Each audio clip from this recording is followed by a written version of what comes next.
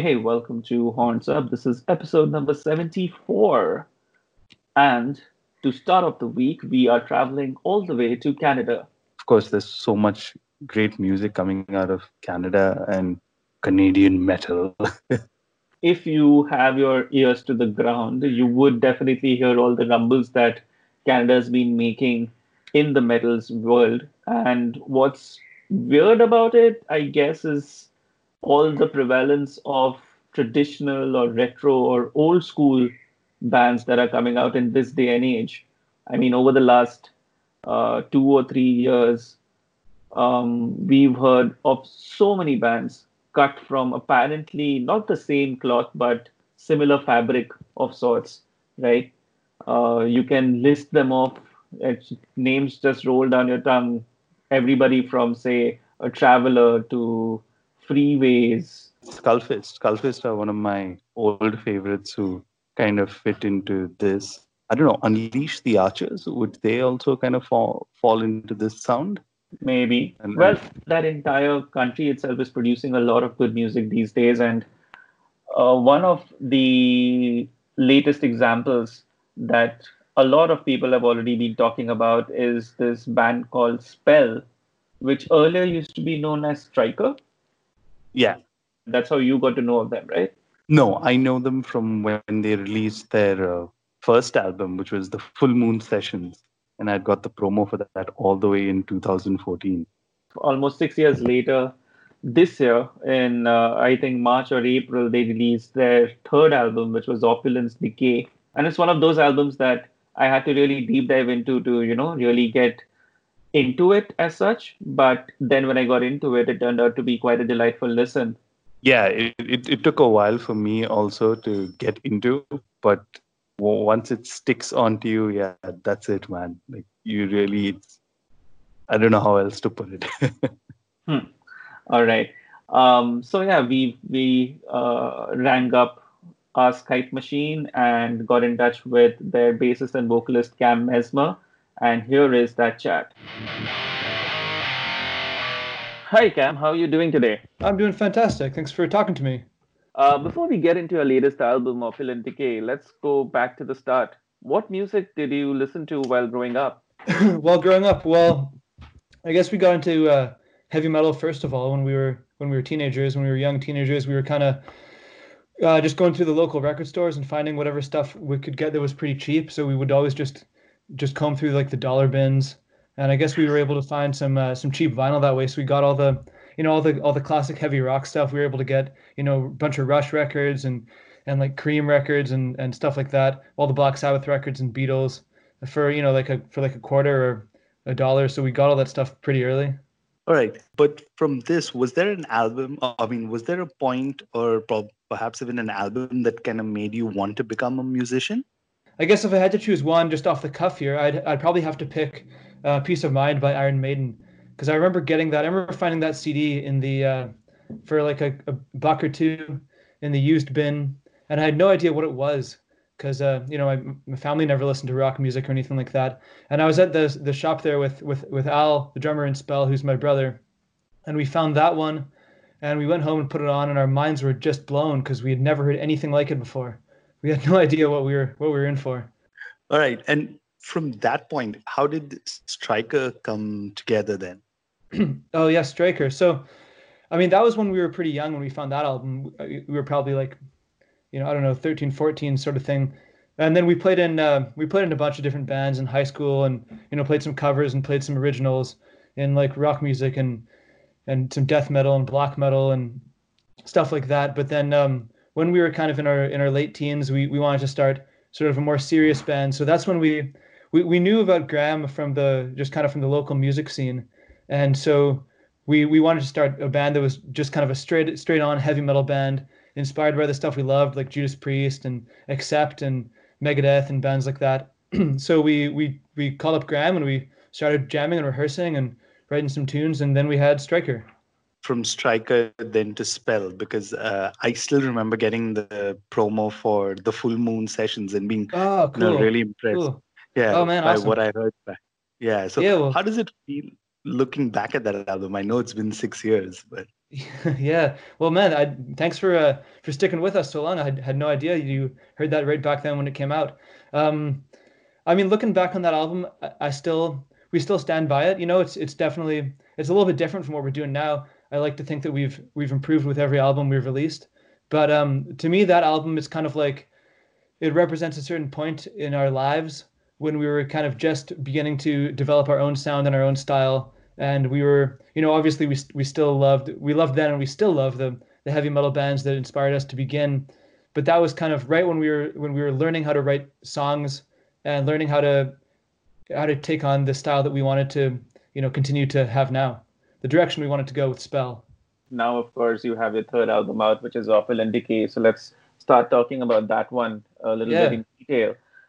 There's a press note that accompanies the promo, the album itself, and that has a peculiar quote, and that says, "Many bands find their third album the most difficult because they're trying to recreate what they've already done. For us, it gets easier and better every time." How did Yeah. it get easier and better? What was really different this time around? Yeah, well, you know, I feel like so many bands I talk to have all this sort of fear surrounding their third album because it's like, you know, the first album's easy because you have an idea. The second album, you're kind of continuing that idea, and then by the third album, you run out of ideas. People always tell me this. But for us, we never wanted to just write the same album over and over again. Like, you know, we didn't want to just be decide exactly what type of band we are and then kind of keep releasing that music. Like we're not like one of those bands where we decide in advance what the genre is going to be. Like we're not, you know, some of those bands that are like, oh, we're going to be like a Motorhead inspired band, or we're going to be like a, you know, Sad Wings of Destiny era Judas Priest inspired band, and then they just kind of write themselves into a corner. With every album we release, we just look for different, more diverse ideas, and you know, we always are finding different types of records to collect, and we're you know always traveling when we can. You know, of course, when it's not when we can travel and it's not COVID, and you know, we're getting outside and we're reading books and listening to different types of music from around the world and exploring different kinds of art. And so I just feel like there's so much inspiration, you know, everywhere you look to take new things into your music. So really, if you're, you know, if you're just getting stuck on something, then you should probably expand your view a little bit. So for us, you know, we just found so much new inspiration.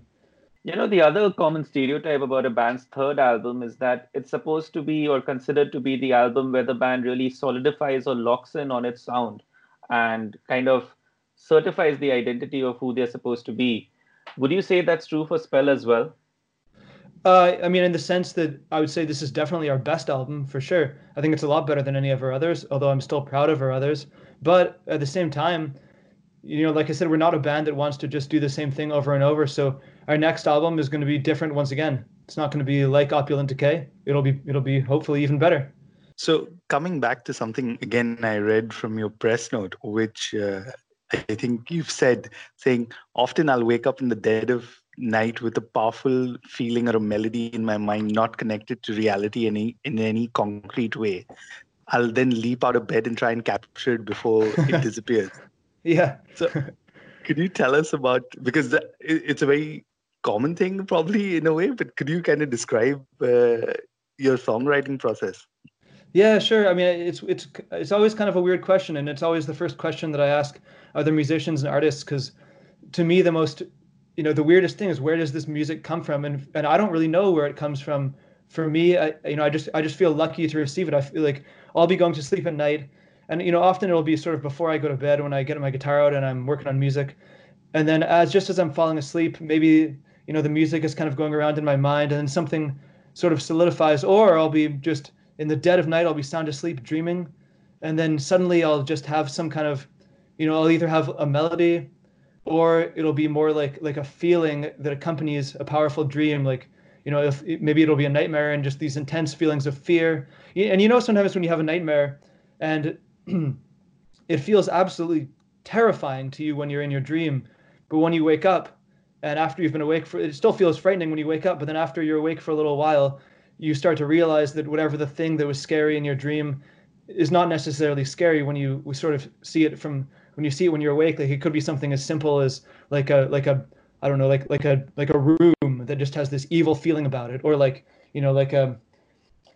anything, a pair of shoes, a tennis racket, you know, just anything can feel like this overpowering feeling when you're in a dream. And so as soon as I wake up, I'll sometimes have these feelings, and it could be terror, or it could be joy, or it could be, just the desire to explore the world, or happiness, or anything. And I'll kind of try to immediately go out of bed and go to my guitar and try to find the notes to capture that feeling before it just kind of disintegrates, and before you sort of realize in your awake state that maybe it's not so scary after all. On Opulent Decay, there seems to be an underlying concept that ties the album together. If you could kind of tell us what it is. Yeah, so it's the whole album is kind of about this contrast between opulence, like just wealth and luxury, and like austerity and decay, and sort of whatever is the opposite of that. I feel like I've seen people who really devote their lives to either side of that. Like I've seen some incredibly rich people who spend their entire lives just focusing only on bringing more and more luxury and ease into their lives, and it's like they live in these mansions and they're always just going out to buy the next biggest TV that comes out, and then they go on vacation and they just go lay on a beach and have people bring them drinks, and it's like I have no respect for that, because you're never experiencing any suffering to doing anything that you're never working hard to bring anything meaningful into the world. You're always just trying to make your own life easier. But then on the other side of it, I've also met people and heard about people who are living their lives only for asceticism, and they're just taking out all ease and comfort and joy from their lives, and living only to sort of be as cruel to their physical beings as possible. And I also kind of wonder about that. If you're denying yourself all pleasures in life, can you then bring anything meaningful into the world and bring joy to others around you? So I guess this album is sort of looking for the middle path in that, where you can where you can have enough in your own life to give something to someone else that's going to make their life better and easier, and kind of bring beauty into the world. Press Note mentions that you call this record hypnotizing heavy metal. What do you mean by that tag?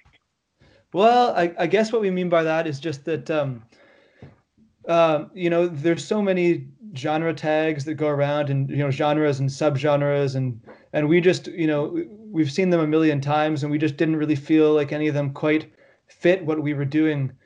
Some people have called us, traditional heavy metal, or, retro this or that or whatever, but we don't feel like there's anything retro about it. We're not trying to be something from the past. We're, the bands we listen to are bands we heard during our lives, and they're contemporary to us, and it's 2020. So and we're not traditional either. We're doing something new. We're doing something that's different and fresh. So we felt like we had to sort of make up our own genre tag. So we call ourselves Hypnotizing Heavy Metal, partly because a lot of the songs kind of come to me from this dream state, which I feel is sort of like it is outside of the rational means of thought.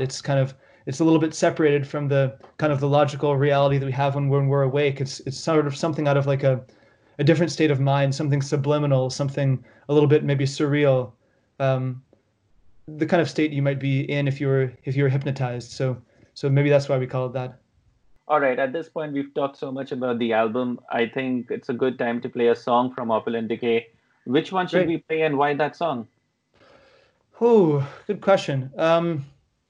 I guess if we were going to start off with one song, I would say let's play Dawn Wanderer, because that was a song that is quite, I mean, the whole album I think should be listened to as a whole, but that song's quite meaningful to me. It took me many years to write it and get it exactly how I wanted it to be, and when it finally came together, I'm quite proud of it. So let's start with Dawn Wanderer.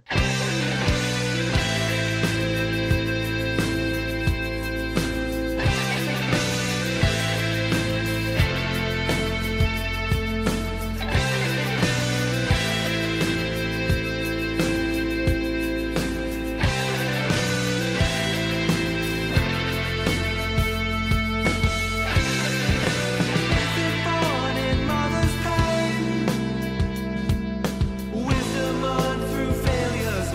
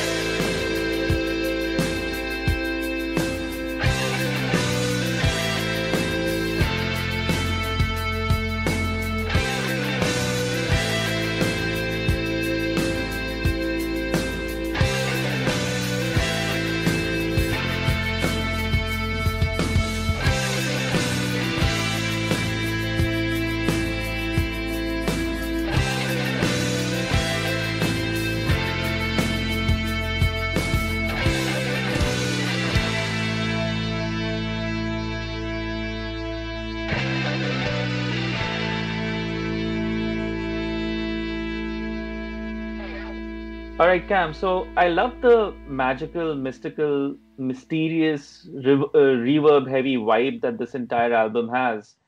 If I asked you to describe the album with five unique adjectives, what would those words be? Oh boy. uh, Putting me on the spot here. Five Yep. unique adjectives. Um, well, I would say um, surreal, hypnotic, um, spiritual, um, um, frightening, and for the last one, I'm going to go with uh, um, let's go with obsessive. Is that an adjective? Maybe not. It's close enough. I certainly get what you or why Yeah. you said that. Having said that, honestly, I feel there's one word that you kind of missed out on. Okay. Psychedelic. And Psychedelic, that's sure. the kind, yeah, and that's the kind of shift I've noticed on this album that y'all have taken. Is this perhaps a newer direction for Spell? Yeah, it's definitely a new direction. I mean, like I said, we're always taking a new direction. We're always looking for something different. I mean, we're always at the record stores discovering new music and looking for bands that we haven't heard before. We're not one of these groups that just, only wants to listen to the traditional heavy metal records that we've heard a million times. We're always finding out about new genres, whether it's jazz or getting into classical music. We've been particularly into soul music lately, and ambient stuff like Brian Eno. I've been listening to a lot of Nina Simone and Diana Ross and Etta James and things like that. So, I mean, that's not psychedelic, of course, but my point is that we're always going for a different direction. And the next album will have a different direction again. Now, I'm going to be very honest here and just tell you that this was also an album that I didn't particularly love at first listen, but the more I heard it, it kind of grew over me at that time. It's something that really warrants repeat listens a lot. Oh, What do great. you make Yeah. of that assessment? Is that something that a lot of people are telling you? I mean, some of people have said things like that. I guess it just that they get more out of it every time they hear it. I mean, part of the way one of the things I think about when I'm rating music is that I hate when I hear an album. Maybe I like it right at first, but then after I listen to it a few times, certain things from the songs just get annoying, and like maybe there'll be some chorus that it just feels like just jarring to me, or like it's just too repetitive. I hate stuff like that. It totally ruins an album for me. So I would rather what I try to do is I try to write music that won't get annoying. And part of that, I guess, maybe is taking out some of the stuff, some of like the overly repeating choruses, or some of these types of hooks you hear in modern pop music. They just come over and over and over and over, just ram themselves down your throat.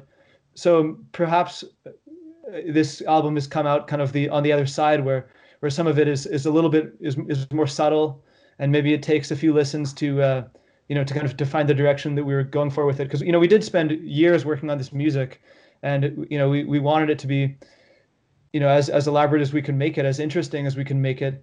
I worked on these songs pretty much every day for 4 years, and I feel like they're not it's not just like chorus verse solo. There's a lot of changes in these songs, and there's a fair bit going on. We're not trying to just be overly progressive or something like that. I'm trying to fill them with with with good songwriting and big choruses, and parts that'll make you dance. But maybe they're a little bit more complex than your average rock song. So, Cam, it's weird that Opulent Decay, or not weird actually, it's actually a testament to all the work that's been put in, that Opulent Decay is getting so much of attention as Sure. such. Do you think this album will be considered, or rather, should it really be considered as the big breakthrough album for Spell in a way, or as such? Well, yeah, thus far, definitely. I mean, like I said, it's our best album without any doubt. And so for our career up until this point, I would say certainly it's our breakthrough album. It's the best one. But I'll say we'll release another album, and that one will be even better than this one. So then that one will be our next breakthrough once again. as long as our albums keep getting better, we'll keep going. If they were getting worse, then something would be wrong. Yeah. All right.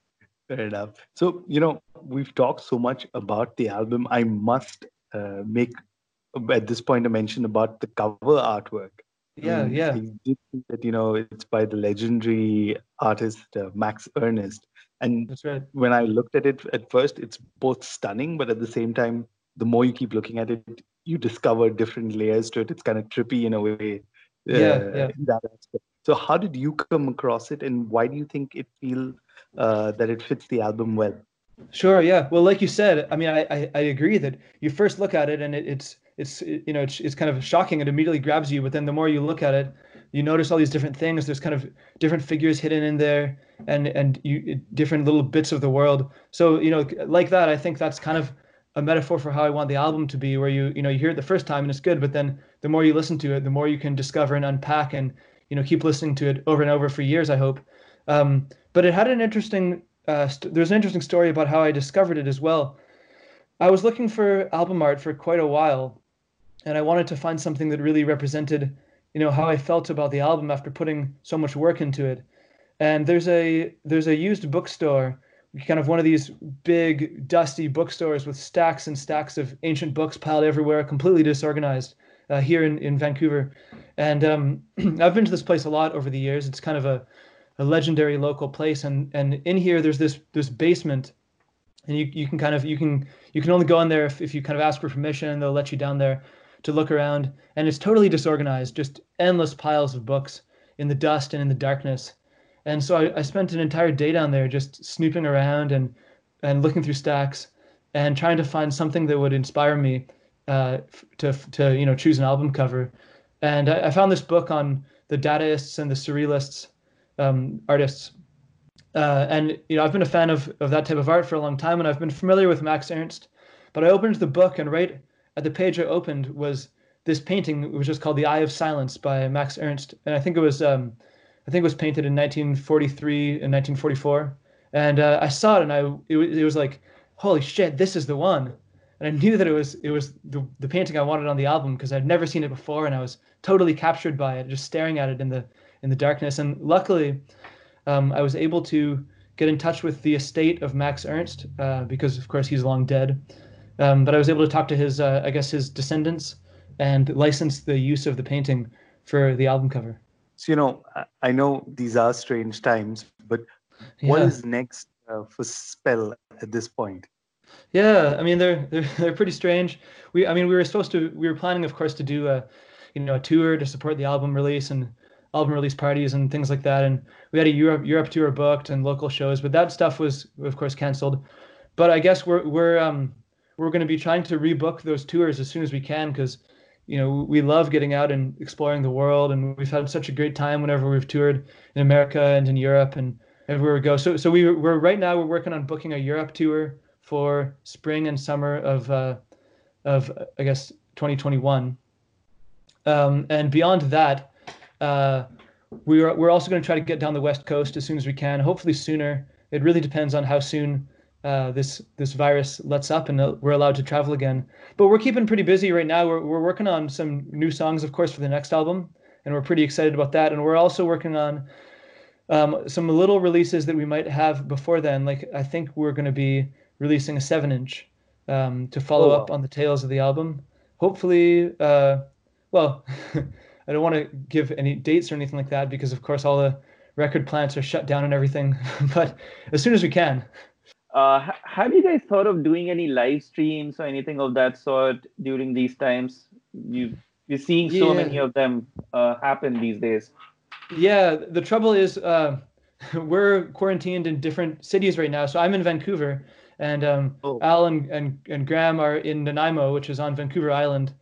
And I guess the ferry that runs between Vancouver and Vancouver Island is running on a highly limited service right now. So it's pretty difficult for us to even be in the same city as each other.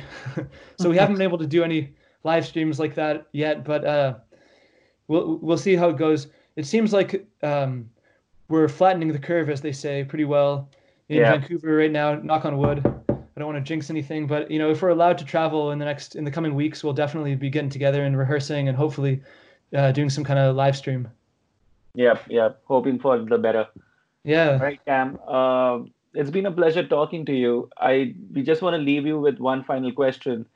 Yeah. And this is a slightly larger one, very Sure. opinion heavy. Is there anything that defines Canadian metal as such? And should there be? Yeah, good question. I was just talking about this a couple days ago with our buddy Jacob from the band Freeways from Toronto, because I do think there's something about Canadian rock and metal, and it's very hard to put your finger on exactly what it is. But as a Canadian, I feel like I can hear it when I listen to certain bands. Like I can hear it in Geddy Lee's weird voice in Rush, and I can hear it in all over the place in Voivod, and I can hear it in kind of the overly earnest lyrics and singing in the band Triumph. And I can hear it in Freeways too. They just put out a great new album on Temple of Mystery Records. So if you haven't checked that out, you definitely should. But there's something that's just kind of deeply Canadian about all these bands and lots of others. And it's hard to say exactly what it is, but if I had to try and define it on the spot here, which I never really tried to do before, I would say it's a kind of willingness to be a little bit weirder or maybe more individual, maybe to have a bit of a sound that's kind of that's maybe some people would find a little bit less polished or more awkward, and it's a bit of a gamble, I think, because sometimes with something like like Geddy Lee's voice, for example, or Neil Young is another example. I can hear Neil Young and Joni Mitchell. They all have this kind of weirdness to them, their voices or the choices of their chords. And it's a bit of a gamble because it can be one of those things where people either hate it, or if they give it a bit of a chance, they will absolutely fall in love with it. I think maybe there's a little bit of that going on in spell music as well. Some people, it's not for everyone, but that's the reason we called our last album For None at All, because it's, some people, it's for no one. It's just for, it's for us, and it's also for anyone who chooses to enjoy it. So if you can find something there that you like, then it's for you. And that goes, I think, for all Canadian artists who are willing to be a little bit weirder and show what makes them a little bit different than the rest of the world. I think there's a certain conviction and lots of confidence in just being yourselves. Fair point? Yeah, conviction's a good word for it. I like that. Yeah, thank you. Alrighty. On that note, Cam, thank you so much for taking some time out and chatting with us. This was an absolute pleasure. My pleasure. Yeah, thanks so much for having me on the Horns Up podcast. So, Peter, do you think there's anything like Canadian metal? Should there be? Of course. I mean, Darkthrone wrote a song about it, man. And it's like, we in the start of the episode talked primarily about the heavy metal or power metal bands, but like we spoke to Akurion earlier, and you've got bands like Cryptopsy and the likes. There's a pretty strong death metal scene there also, and of course an underground black metal scene which I barely scratched the surface. So definitely there's something as Canadian metal. But besides all of them being from Canada, is there anything else that ties them all together? Like, at least with the death metal scene, which I've been more tuned into, you find a lot of technicality and experimental sounds in that side. But coming back to the heavy metal, there is like that. I mean, for lack of any other word, old schoolness. I mean, like when you listen to a band like Freeways, you could not really tell where else it was from other than Canada. It has that kind of sound. I don't know if you agree to that. I'm still not sure. I mean, apart from all that we spoke to with Cam about, I think there was one word there that I should have mentioned too, which is earnestness. It's weird, but all these bands coming out of Canada, including and spanning across the various genres, all seem to be extremely honest and earnest. And maybe that's just because of the popular culture references that I keep hearing from Canada, or I keep reading about, or I keep watching, which is to paint Canadians as people who are just overtly nice and overtly polite, Yeah. but severely confident in their capabilities and exceptionally talented. Maybe it's that, maybe it's coming from that, but I do think earnest would be a good word to help tie all these Canadian bands together.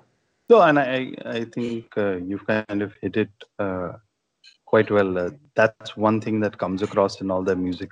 It's not like trying to fit into any subgenre or anything of that sort. So, yeah. Oh, well, on that note, let's throw it upon you guys. If anybody of you is listening, is there anything like Canadian metal? Should there be? Or, matter of fact, is there anything like insert country metal from the place you're from? And should there be? Leave us your thoughts. You can do that at honsapod.com. You can also reach out to us on Twitter. We're at honsapod on Twitter. I'm at Asmani on Twitter. And I'm Trend Crusher. On Twitter too. So till the next time. Oh, by the way, Trend Crusher, do you want to plug your new Instagram account? Yeah, I just managed to get my first Instagram live done, which was quite fun.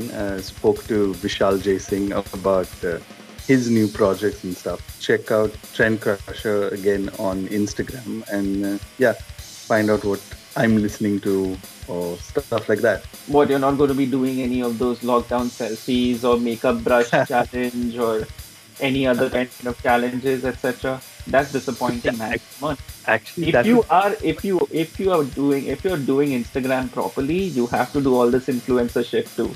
Dude, actually, that's not a bad idea. Like black metal, like your corpse paint challenge. Corpse paint challenge. Yeah, how come no one's done that yet? because at the moment stationery shops are not open. You can't get white paint anywhere. Especially face paint, that's actually safe for your skin. I'm not putting any of the acrylic shit on me. Oh yeah. On that note, start off your week well. Hopefully everyone's safe and be as safe as can be. Till the next time, horns up. Horns up, guys.